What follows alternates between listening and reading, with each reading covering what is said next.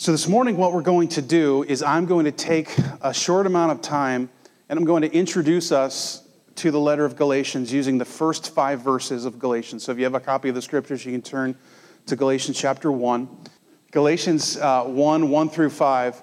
And using these, we're going to be able to answer 3 questions that are central to being able to understand the book. And then after I finish that, we're going to pretend like we were the early church at Galatia. We don't have to, get into costumes or get into character or anything. But we're going to invite someone forward, and they're going to read to us the entirety of the book of Galatians, and we're going to receive it as if we were that church. And hopefully I'll be able to set the picture for that to happen. And then we'll have a few minutes afterwards to respond with these cards, and then we'll conclude our service. Make sense? Know where we're going? That's how we're after. All right, Galatians chapter 1. Verse 1 through 5, this is what Paul writes to start this letter. Paul, an apostle, sent not from men nor by a man, but by Jesus Christ and God the Father, who raised him from the dead, and all the brothers and sisters with me, to the churches in Galatia, grace and peace to you from God our Father and the Lord Jesus Christ, who gave himself for our sins to rescue us from the present evil age, according to the will of our God and Father, to whom be glory forever and ever. Amen. 3 questions to set the stage for us. First question is, who are the Galatians? The second question is, who is Paul? And the third question is, what is the gospel? And if we understand these 3 things, we really will have the foundation we need to kind of hear the entirety of the letter this morning and attempt to dig into it as a congregation. First question, who is the Galatians? And this is a debated question. Everyone believes that these are a group of churches that existed in what is modern-day central Turkey. Some believe it was to the southern part, and this would have been churches that Paul founded on his first missionary journey. In the book of Acts, places like Iconium, Lystra, Derbe, places like that, Pisidian, Antioch, kind of the very first places that Paul went and established churches. Some people would believe that. Some people would believe it's actually in a northern part of this central region of Turkey where Paul might have visited on his second missionary journey, but not intentionally. Remember that's that whole thing where Paul was trying to get places and he said this Holy Spirit kept him from going there. And eventually there was a Macedonian call. Well, kind of in that moment of waiting, there's this time where Paul was in this area in northern central Turkey where he was probably doing ministry just like he did in Athens when he was stopped. And Paul might have engaged there. So we're talking about Galatia geographically. That's what we're talking about. Okay. Now, more specifically, who were the Galatians? The Galatians were fairly recent converts to Christian faith. They were fairly recent believers in the gospel of Jesus, and they were largely non-Jewish believers, right? So they were Gentile, they were non-Jewish people who had accepted the gospel and embraced faith in Jesus. And then after Paul, who had significant ministry amongst them, had left, soon after that, teachers who were more committed to Judaism than the purity of the gospel came into their midst and began teaching to them that the gospel is good, it's a good way in, but in order to really please God, you have to become, in essence, somewhat ethnically Jewish. In other words, that you have to add things to the gospel in order to please God. And the Galatians who had believed the gospel, experienced incredible freedom from it, and had been transformed by it, very easily slid into the traps of religion and status as means of pleasing God rather than the gracious gift of Jesus Christ. And this is the means by which Paul writes it. So first question. Second question, who is Paul? Paul, for many of you are familiar with his story, but let me give you a quick overview. Some may not be familiar. Paul was a very successful and accomplished leader within the Jewish religious system in Israel and beyond. He called himself a Pharisee amongst Pharisees. According to the law, he was without blemish. That was, he was serious about his Jewish faith. And early in the book of Acts, we find out that he was so serious about his Jewish faith that when the Christian church sprung up, when people believing in the gospel of Jesus sprung up and the death, burial, and resurrection of Jesus, when that came up, Paul set out passionately to put that down, right? He saw it as a wildfire that was starting that needed to be stomped out immediately before it spread. And so he saw it as his personal mission to do that, so much so that he was traveling abroad to persecute and even put to death Christians. On one of these missions, Paul, on the road to Damascus, as it famously is called, Paul meets the resurrected Jesus. Jesus appears to Paul. He blinds him. Paul understands that this is God speaking. And in that moment, Paul has his conversion experience where he embraces Jesus as fully God and as truly resurrected, and therefore the one who is opening the truth of all that God has promised to do for his people. In the same time, Paul is commissioned by Jesus to go and take this message, very interestingly, not to Jewish people with whom he would know, but to Gentile people who were not Jewish at all. And something distinct happens in Paul that he realizes no longer is it necessary for him to be ethnically Jewish in order to make God happy.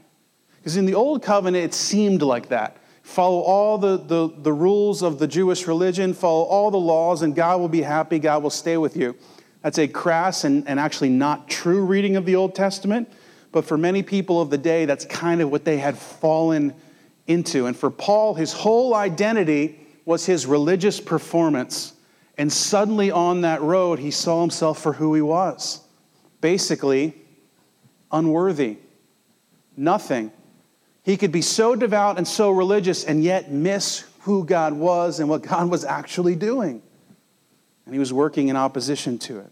So Paul embraces this call to take the gospel to the Gentiles. He goes and is trained for a while. Then he gets connected to this church in Antioch that we've talked about before. He ministers there. He teaches there. There's a moment where a prophetic word is spoken, and Paul and Barnabas are set apart to go out. And this begins the first missionary journey where Paul is sent out to preach the purity of the gospel apart from anything else. It's interesting what Paul says to the Galatians. He says, I'm sent not from man nor of man. Did you catch that? In other words, what he's saying is a group of people didn't decide it was a good idea for me to have this job. All of us would suggest it was never a good idea for someone who was killing Christians to be sent on the road to get more Christians in, right? At first glance, no one is going to believe him. Everyone's going to be guarded against him. And perhaps that's why he's sent to the Gentiles to begin with. Paul is explicit here that his commission comes from Jesus alone, not from the call of man. Now listen, I serve in a similar way. But my call, while feeling internally called from Christ, was in fact affirmed by man. My ordination in this denomination, my call to be the lead pastor of this church, of these two congregations, is a call of man and from man. Paul is saying there's something different and distinct about his ministry. What he's saying is that he is an apostle, capital A. Right? An apostle, capital A. And what that means is, in the early church, there were 12 apostles, right? Or somewhere around that number. Some would say there's a few more. And these apostles were people who had seen the resurrected Jesus and who were sent by the resurrected Jesus to take the gospel out. And in so doing, were given significant authority. Remember distinctly Peter. Remember Jesus says to Peter, the keys of heaven and hell are given to you, right? There's this authority that's given to him. And so Paul is saying, because the Galatians have heard from Paul and responded, and now they've heard from other teachers and are believing what the other teachers are saying, he's saying, listen, this isn't just some traveling teacher thing here. This is the message of Christ. Paul is a capital A apostle. Why do I say capital A? Well, So in Ephesians chapter 4, Paul would say apostles are given to the church too. That is, there is an apostolic gifting of many people within the church. Some people have known that about themselves. Some people have not known that because as churches, we've not sort of been comfortable saying that because it becomes difficult to distinguish between capital A apostle and lowercase a apostle. Here's what I mean. An apostolic gifting or calling would be someone who is typically sent out to begin new things or to launch new ministries or to see new things start or to take new ground for the kingdom of God. I would suggest to you humbly that one of the calls that God has put on my life is a lowercase a apostolic calling, right? I do not speak the words of God, nor should you take my journals and assume that they are anywhere close to the authority of Galatians. But starting a church, starting a movement of church, dreaming a dream to reach the whole Lehigh Valley, those are apostolic kinds of gifts. You see the difference between capital A and lowercase a? Paul is saying, hey, this message matters because it comes directly from Jesus. Listen, let's strike the elephant in the room real quick. There are lots of people who Paul is difficult for them. I like Jesus, but Paul is hard for me sometimes. And I would say two things to that, and I don't mean to be cavalier or blunt in any way, because I know it's a difficult, faith is a difficult journey. The first is, Paul has been unfairly interpreted a lot on secondary issues, and we should not hold wrong interpretation against the messenger. Fair? Secondly, Paul was sent by Jesus. Of that, the early church affirms clearly. And so the message of Paul is commissioned by Christ himself, and therefore is not just worthy for the Galatians, but also for us. This teaching matters today. It's just as critical for us to realize that the freedom, the joy, the peace, the life we've tasted in the gospel is very easy to slide away from in everyday Christian experience. We add status and religion all the time to what we're doing. Thanks God for the gospel for getting me in, and now I'll prove to you that I was worthy because of all my religious performance. Well, we've already messed up. Do you see it? And Paul would say that's no gospel at all. It's important for us. So, who are the Galatians? I'm going too long already. Who is Paul? Third question, central to everything Paul writes, what is the gospel? Paul's going to start all of his letters reaffirming the gospel. Sometimes really long, like Romans chapter 1 through 11. Sometimes really short, like Galatians chapter 1, verse 3 to 5. Because in verse 6 of Galatians, Paul's so frustrated, he's ready to get in, right? But in 3 through 5, there's this beautiful exposition of the gospel. In fact, I would encourage you maybe to even consider memorizing these 3 verses as a constant reminder of the beauty of the gospel. He says to the church at Galatia, grace and peace. Now, fair enough, this has become a common greeting, but it's a common greeting not in a secular sense, but in a religious sense. The common greeting for Paul because it's a gospel-centered greeting. What he's saying to you, is to them and to us, is that the thing that binds us together, the reason we can have this relationship together of significance is the grace and peace that God has offered to us. Now, grace means unmerited favor, that God has done something for us that we did not deserve. He's given us this rich blessing. And what is the rich blessing?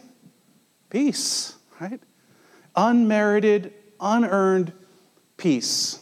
Now, we've talked about this before. Peace is not sort of the absence of conflict, right? In other words, there's big headlines in the news about conflict in the Middle East that's erupting again and the United States is involved in. And we might say there's no peace there, and that's true. But this biblical sense of peace is rooted in the Hebrew word shalom. It's a much bigger concept than sort of conflict external.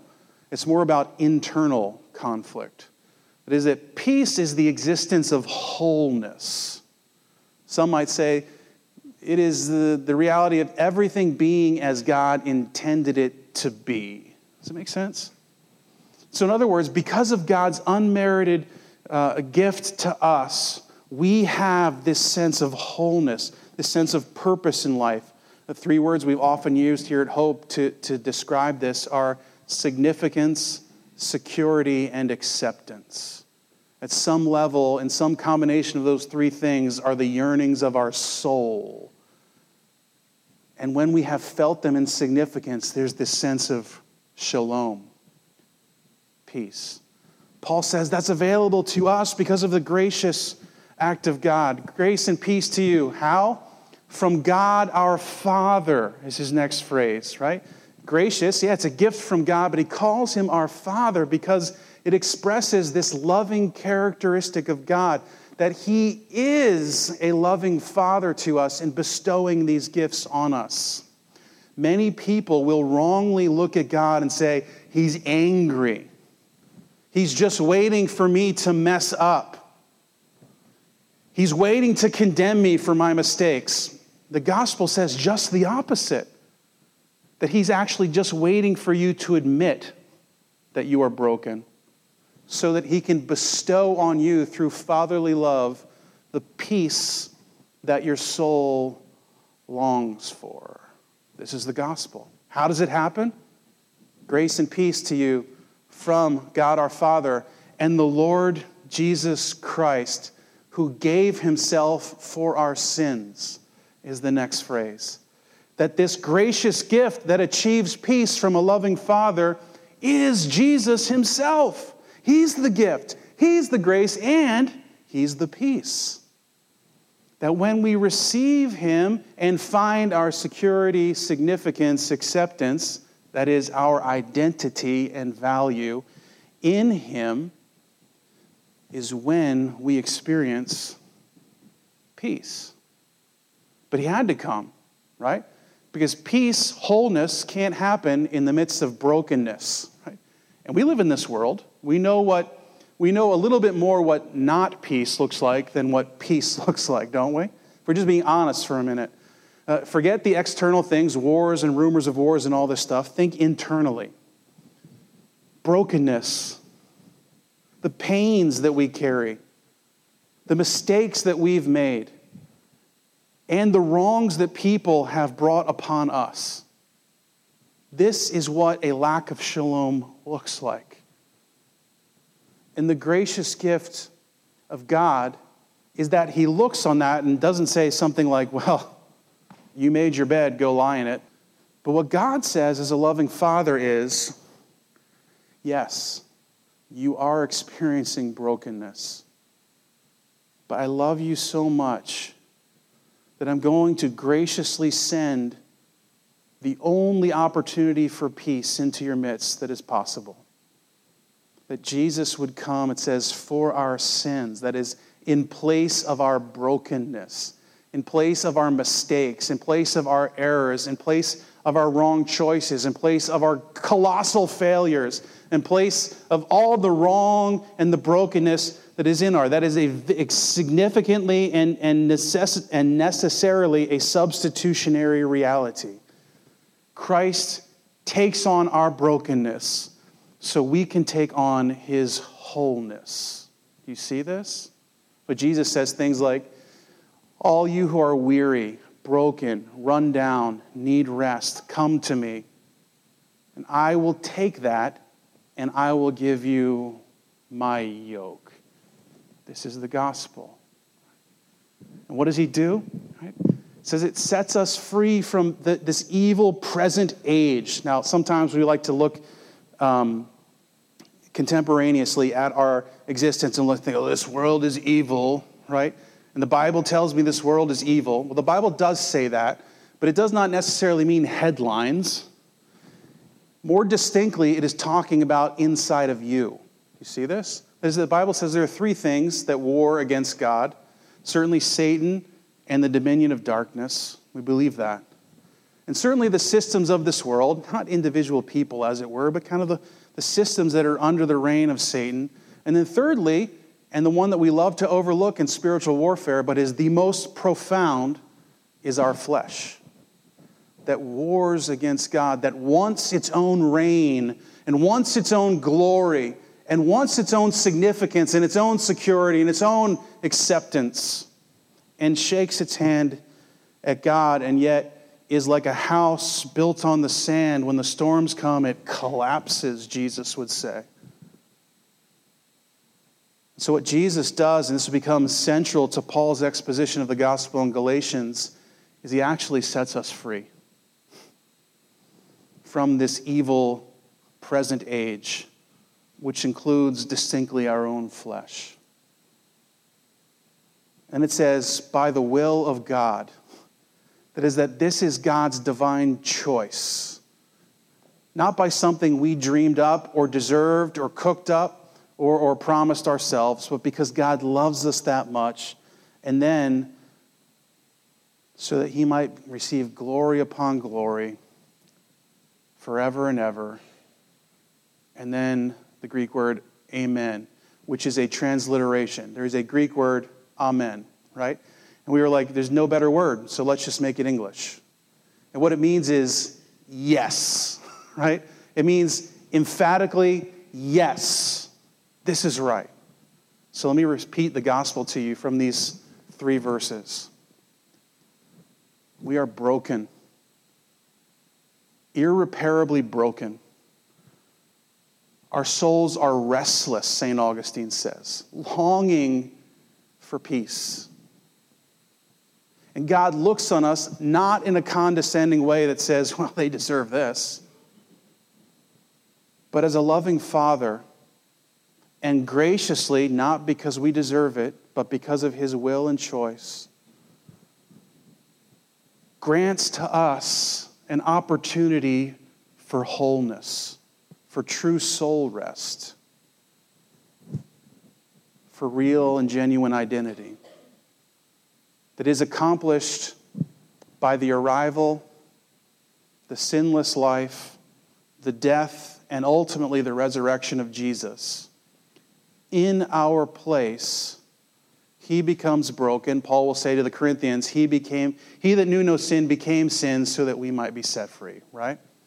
That Jesus takes it on so that we can take on his peace. And in this way, God brings glory to himself. That is, that God does not bring glory to himself by standing up there and saying, I'm God, everyone bow down. But instead brings glory to himself by revealing his true character of redeeming love. This is the gospel. Nothing else added to it. So, I went far too long, but that's all right. We're going to go with this, okay? In the early church, when Paul would write these letters, what would happen would be that he would give them to a trusted messenger. And this messenger would bring the letter to the church, or to the churches here in Galatia. This is a whole region, so this messenger was going to all various different places. It would come, the whole church would gather together. They would hear, Paul, there's a letter coming from Paul. They would gather together eagerly to hear it. And then the messenger would read it.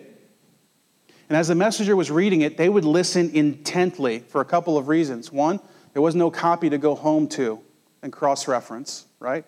They were probably never going to hear it again.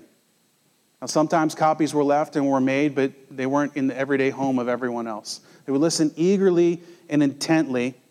And as they were listening, they would develop questions in their mind.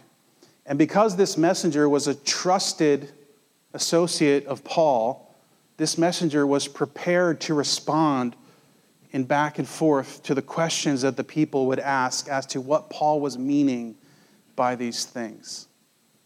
And then they would pray together, and then the messenger would be off after a few days to the next place. Does this make sense? So, we're going to play 2 roles here, right? I'm going to have, Regina's going to come up. Come on up, Regina. She's going to be our messenger, but she's not going to be the one that's going to have to answer all the questions. I promise you that, right? Over the next 12 weeks as we study Galatians together, it's going to be my job to attempt to explain and engage even the questions that you're asking so that we can all grow in Paul's authoritative word to us together. Make sense? All right, church, Paul has a letter that he sent to us. Let's gather together and let's hear it. The letter of Paul to the Galatians. Paul, an apostle, not from men nor through man, but through Jesus Christ and God the Father, who raised him from the dead, and all the brothers who are with me, to the churches of Galatia, grace to you and peace from God our Father and the Lord Jesus Christ, who gave himself for our sins to deliver us from the present evil age, according to the will of our God and Father, to whom be the glory forever and ever. Amen. I am astonished that you are so quickly deserting him who called you in the grace of Christ and are turning to a different gospel. Not that there is another one, but there are some who trouble you and want to distort the gospel of Christ. But even if we or an angel from heaven should preach to you a gospel contrary to the one we preached to you, let him be accursed. As we have said before, so now I say again, if anyone is preaching to you a gospel contrary to the one you received, let him be accursed. For am I now seeking the approval of man or of God? Or am I trying to please man? If I were still trying to please man, I would not be a servant of Christ. For I would have you know, brothers, that the gospel that was preached by me is not man's gospel. For I did not receive it from any man, nor was I taught it, but I received it through a revelation of Jesus Christ. For you have heard of my former life in Judaism, how I persecuted the church of God violently and tried to destroy it. And I was advancing in Judaism beyond many of my own age among my people. So extremely zealous was I for the traditions of my fathers. But when he who had set me apart before I was born, and who called me by his grace, was pleased to reveal his Son to me, in order that I might preach him among the Gentiles, I did not immediately consult with anyone, nor did I go up to Jerusalem to those who were apostles before me, but I went away into Arabia and returned again to Damascus. Then, after 3 years, I went up to Jerusalem to visit Cephas and remained with him 15 days. But I saw none of the other apostles except James, the Lord's brother. In what I am writing to you before God, I do not lie. Then I went into the regions of Syria and Cilicia, and I was still unknown in person to the churches of Judea that are in Christ. They only were hearing it said, he who used to persecute us is now preaching the faith he once tried to destroy, and they glorified God because of me. Then, after 14 years, I went up again to Jerusalem with Barnabas, taking Titus along with me. I went up because of a revelation and set before them, though privately before those who seemed influential, the gospel that I proclaim among the Gentiles, in order to make sure I was not running or had not run in vain. But even Titus, who was with me, was not forced to be circumcised, though he was a Greek. Yet because of false brothers secretly brought in, who slipped in to spy out our freedom that we have in Christ Jesus, so that they may bring us into slavery. To them we did not yield in submission even for a moment, so that the truth of the gospel might be preserved for you. And from those who seem to be influential, what they were makes no difference to me. God shows no partiality. Those, I say, who seemed influential added nothing to me. On the contrary, when they saw that I had been entrusted with the gospel to the uncircumcised, just as Peter had been entrusted with the gospel to the circumcised, for he who worked through Peter for his apostolic ministry to the circumcised worked also through me for mine to the Gentiles. And when James and Cephas and John, who seemed to be pillars, perceived the grace that was given to me, they gave the right hand of fellowship to Barnabas and me, that we should go to the Gentiles and they to the circumcised. Only they asked us to remember the poor, the very thing I was eager to do. But when Cephas came to Antioch, I opposed him to his face, because he stood condemned. For before certain men came from James, he was eating with the Gentiles. But when they came, he drew back and separated himself, fearing the circumcision party. And the rest of the Jews act hypocritically along with him, so that even Barnabas was led astray by their hypocrisy. But when I saw that their conduct was not in step with the truth of the gospel, I said to Cephas before them all, if you, though a Jew, live like a Gentile and not like a Jew, how can you force the Gentiles to live like Jews?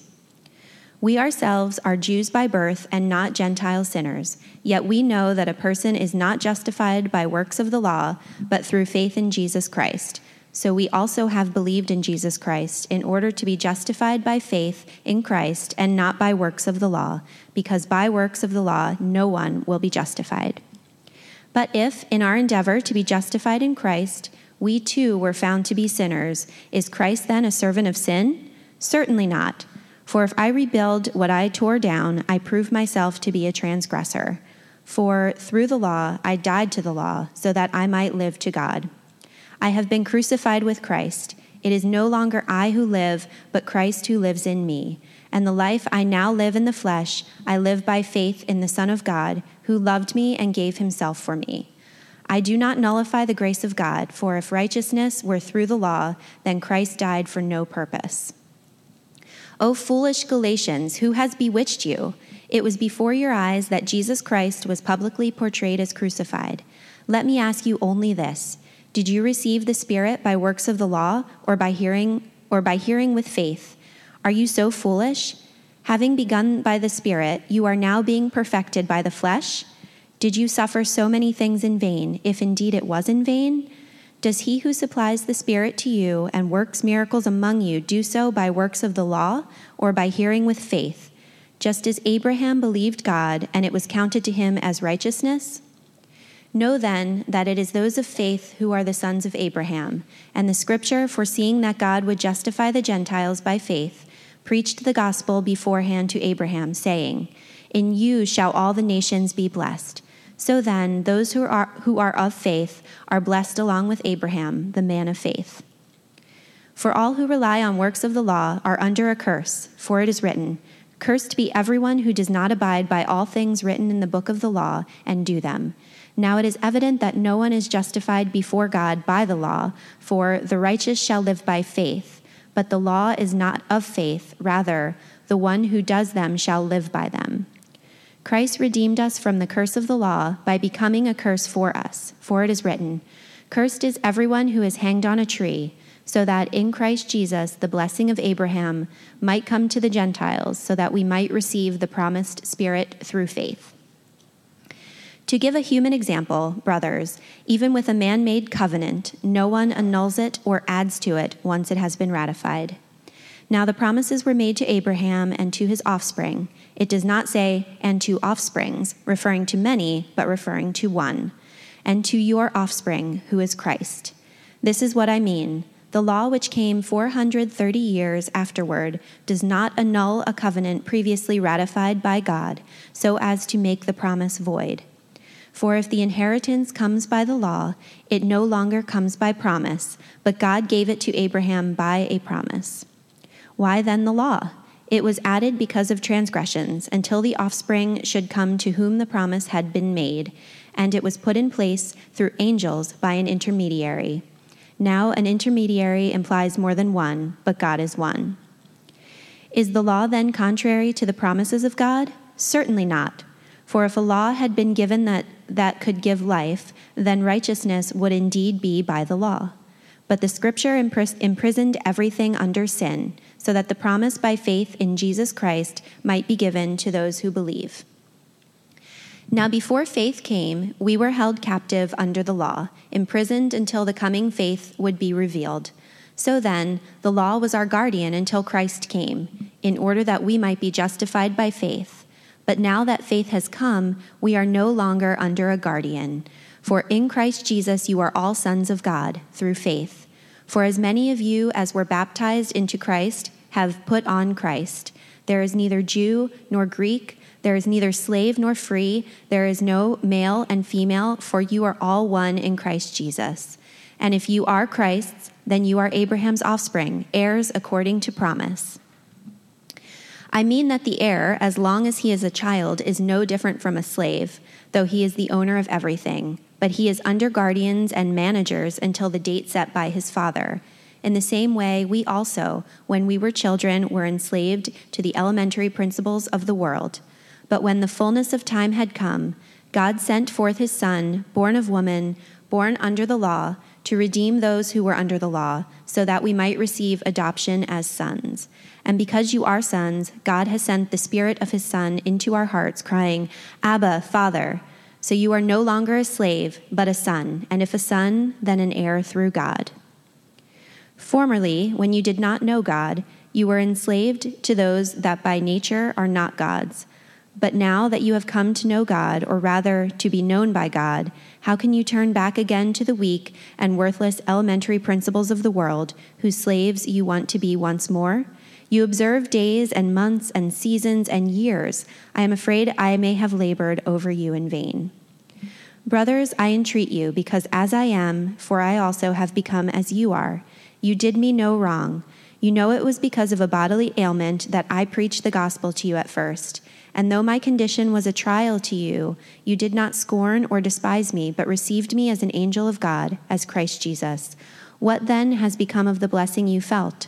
For I testify to you that, if possible, you would have gouged out your eyes and given them to me. Have I then become your enemy by telling you the truth?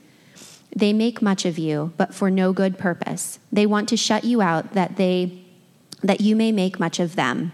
It is always good to be made much of for a good purpose, and not only when I am present with you.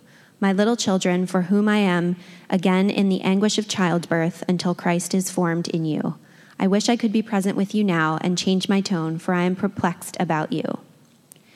Tell me, you who desire to be under the law, do not listen to the law? For it is written that Abraham had 2 sons, one by a slave woman and one by a free woman. But the son of the slave was born according to the flesh, while the son of the free woman was born through promise. Now this may be interpreted allegorically. These women are 2 covenants. One is from Mount Sinai, bearing children for slavery. She is Hagar. Now Hagar is Mount Sinai in Arabia. She corresponds to the present Jerusalem, for she is in slavery with her children.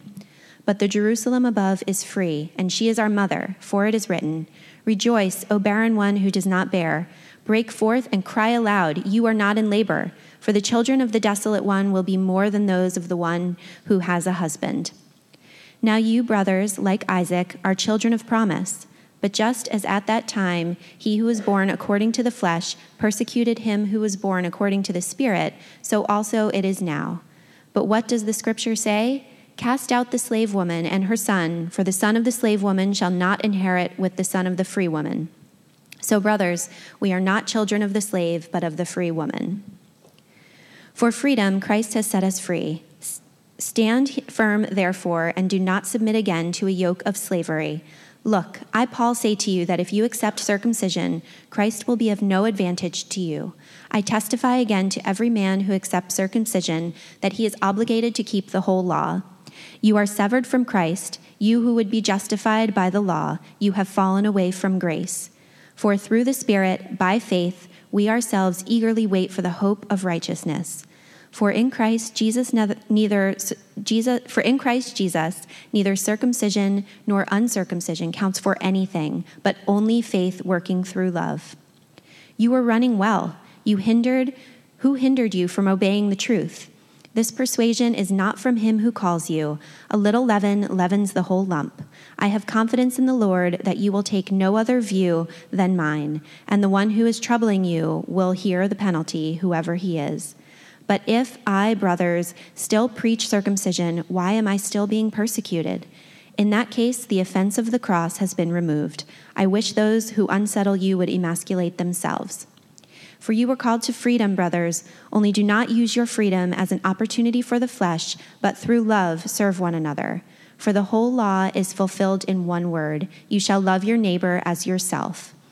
But if you hate and devour one another, watch out that you are not consumed by one another. But I say, walk by the Spirit, and you will not gratify the desires of the flesh.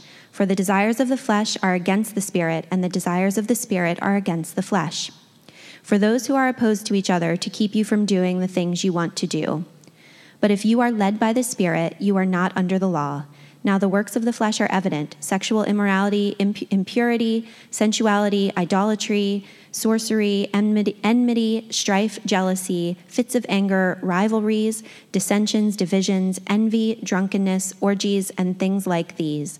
I warn you, as I warned you before, that those who do such things will not inherit the kingdom of God.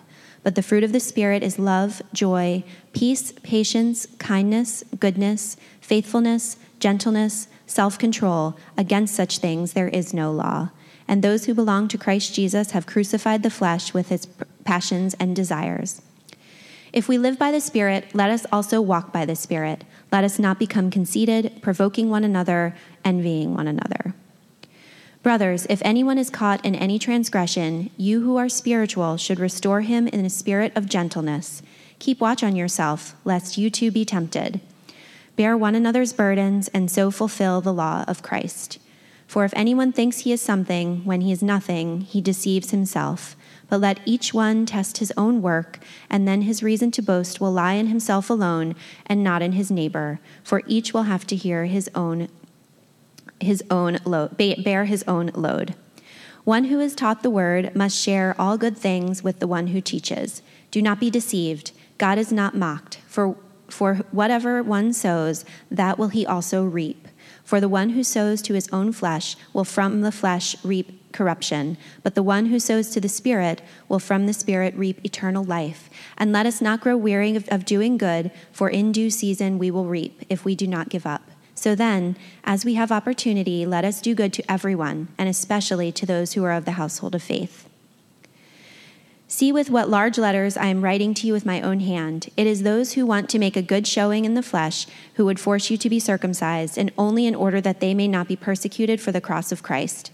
For even those who are circumcised do not themselves keep the law, but they desire to have you circumcised, that they may boast in your flesh. But far be it from me to boast except in the cross of our Lord Jesus Christ, by which the world has been crucified to me, and I to the world. For neither circumcision counts for anything, nor uncircumcision, but a new creation. And as for all who walk by this rule, peace and mercy be upon them and upon the Israel of God. From now on, let no one cause me trouble, for I bear on my own body the marks of Jesus. The grace of our Lord Jesus Christ be with your spirit, brothers. Amen. God, we want to hear from you as a church in 2020 who struggles every day in our lives with gospel compromise. Feeling like we got to prove ourselves, earn your love, or maybe not being so powerfully changed by your love that we're not living the kind of way we're called to in Galatians 5 and 6, walking by the Spirit in faith and trust and love, bearing one another's burdens, manifesting the fruit of the Spirit's work in our life. We need to hear from you.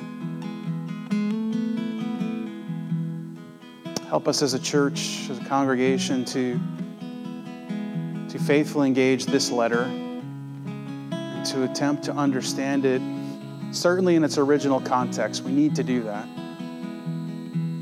But my guess is our questions aren't, should we be circumcised or not? Will that make God happy? Should we be Messianic Jews, or can we just be Christians? Those are probably not the questions of our heart. But we've got similar questions. Questions about, do you really love me, God? Questions about, if I'm set free, how come I don't feel it?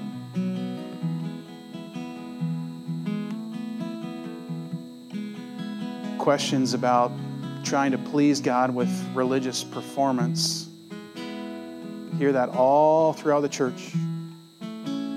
It's easy to slip away from the gospel. Help us to be amazed anew at your grace, which brings peace.